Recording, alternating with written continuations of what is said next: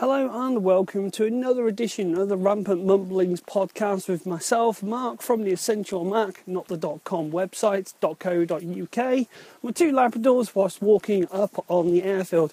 Today, well, it's more of what's going to be coming up in the next week. Edifier have sent me, more speakers to review, which look, well, they look like devil's horns, to be honest. I've had them on the bench now for a couple of days. They don't sound too bad. I'm just sort of putting them through their paces. Nice separation, nice little bit of bass, enough to sort of set the desk trembling and the microphone to be wobbling even more. And I've got to say, not bad so far, but the only thing is they are a bit weak in the old volume department. Also during this week is the iRig iMic Cast from IK Multimedia, which is a little microphone that plugs into your iOS, Android, but I don't think your Windows device. Maybe that's because they haven't got an app for it yet, which will let you do enhanced quality recordings. It doesn't say in any app or if it's just in the one app, but it doesn't look too bad, so we'll be putting that through its paces, seeing how it fares on a slightly windy day.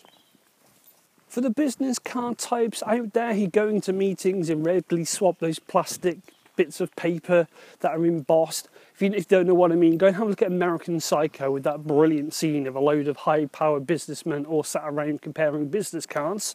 I've got an app in from a company called Sansan, and instead of relying on OCR recognition, you take a picture of the business card and they actually transcribe it for you. But there's a little bit more to it than that, as they will let you share it collaboratively within a team.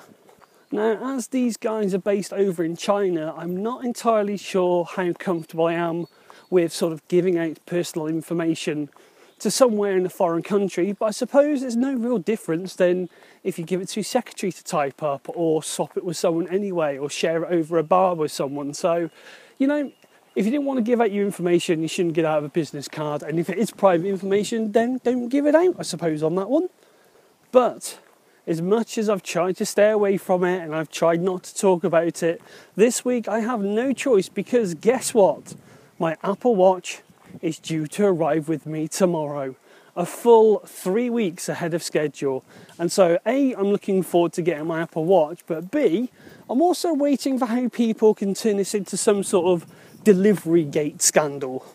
You know, it's going to happen. There are going to be people that complain and say, "Dear sirs, I wish to complain in the strongest possible terms of you delivering my watch early. I had planned a family vacation with my children based around me receiving my Apple Watch date, and now I'm distraught that we're not going to be able to take this holiday because of the Apple Watch," or some other nonsense where it's only a delivery. But saying that, our local supermarket gets complaints if the drivers turn up early. So you're not going to please half the people half of the time, especially when it comes to Apple stuff, it seems. I've got to say that not having an Apple Watch has probably just been as interesting as having an Apple Watch, what with reading all the reviews. There's been a lot of people saying that it's useless. There's been a lot of people saying it's handy. Overall, though, I honestly don't know what to expect. I mean, obviously it's just a watch. All it does right now is, from what I can tell, is basically a notification service. As I don't really like being bugged by notifications, is it actually going to be of any use to me? So at least I can say I'm going to have 7 days worth of content, because I am going to write about it every day, hopefully, if all goes to plan. That's if I have anything to write. Now that we've cleared up on the Mac and Forth show that the Apple Watch does handle roundabouts, and it will actually tap you the number of times to coincide with what exit. I had to think about that one then. It'll tap you the number of times to coincide with the exit. So if you need to take the 4th exit, it will tap you 4 times, then apparently tap you again as you get there, from what Mark Barton said, driving around in the mecca of roundabouts, Milton Keynes. That's been answered. So now I can sort of shift my attention to health. Is it going to integrate with Runkeeper? Now, HealthKit's all right. I'm not a big particular fan of it, but maybe that's because it's been slightly underused, at least in my world. I still want to be able to track all of my activities in Runkeeper, because that's where I've got all my historical data. So that's going to be an interesting one. I'm going to be testing it whilst out cycling to again see, can I set up an exercise? What sort of data am I going to get back from that? I have a good baseline model as well for my resting heart rate with the Fitbit, which I'm glad to see that since March the 30th, mine has dropped from 72 resting down to 69. Not much, but it's an improvement. And I put that down to walking and cycling. Although definitely not drinking less copious amounts of alcohol on a Friday night. Yes, so I don't think the Apple Watch is going to help with that one, unfortunately. If you're even somewhat of a semi-regular listener to the show, you will know that I'm obsessed with Siri at the moment. And I always have been, but recently I've been obsessed with just how badly it's done any recognition at all, which, according to a few people that I've asked, they've all said the same thing, that the...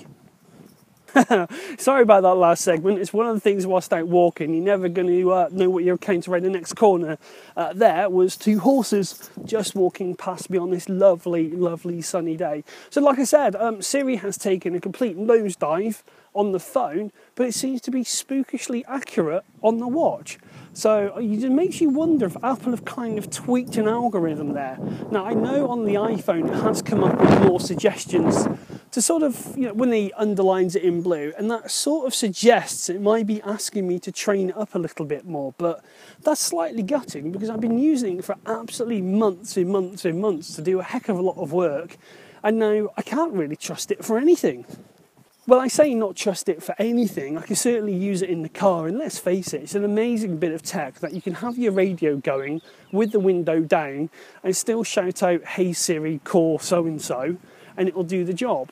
Doesn't work so well with slightly long paragraphs of text or even a sentence at the moment. So if I have to walk along looking like Dick Tracy talking into my watch just so I can get a bit more work done and post a review other than once a week, then so be it. It's a fair compromise.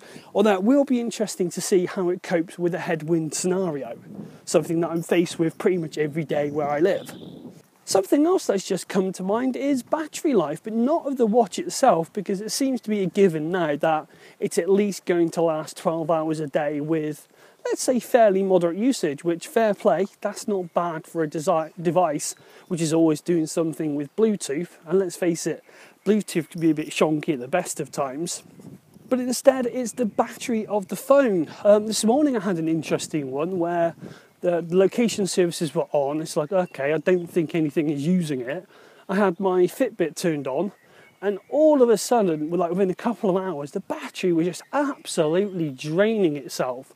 And I have no idea why. The only way I seem to be able to solve it is by turning off location services, even though it's pretty adamant saying that nothing is using the service. But I don't know, I seem to have that little dreaded arrow in the screen more often than not, despite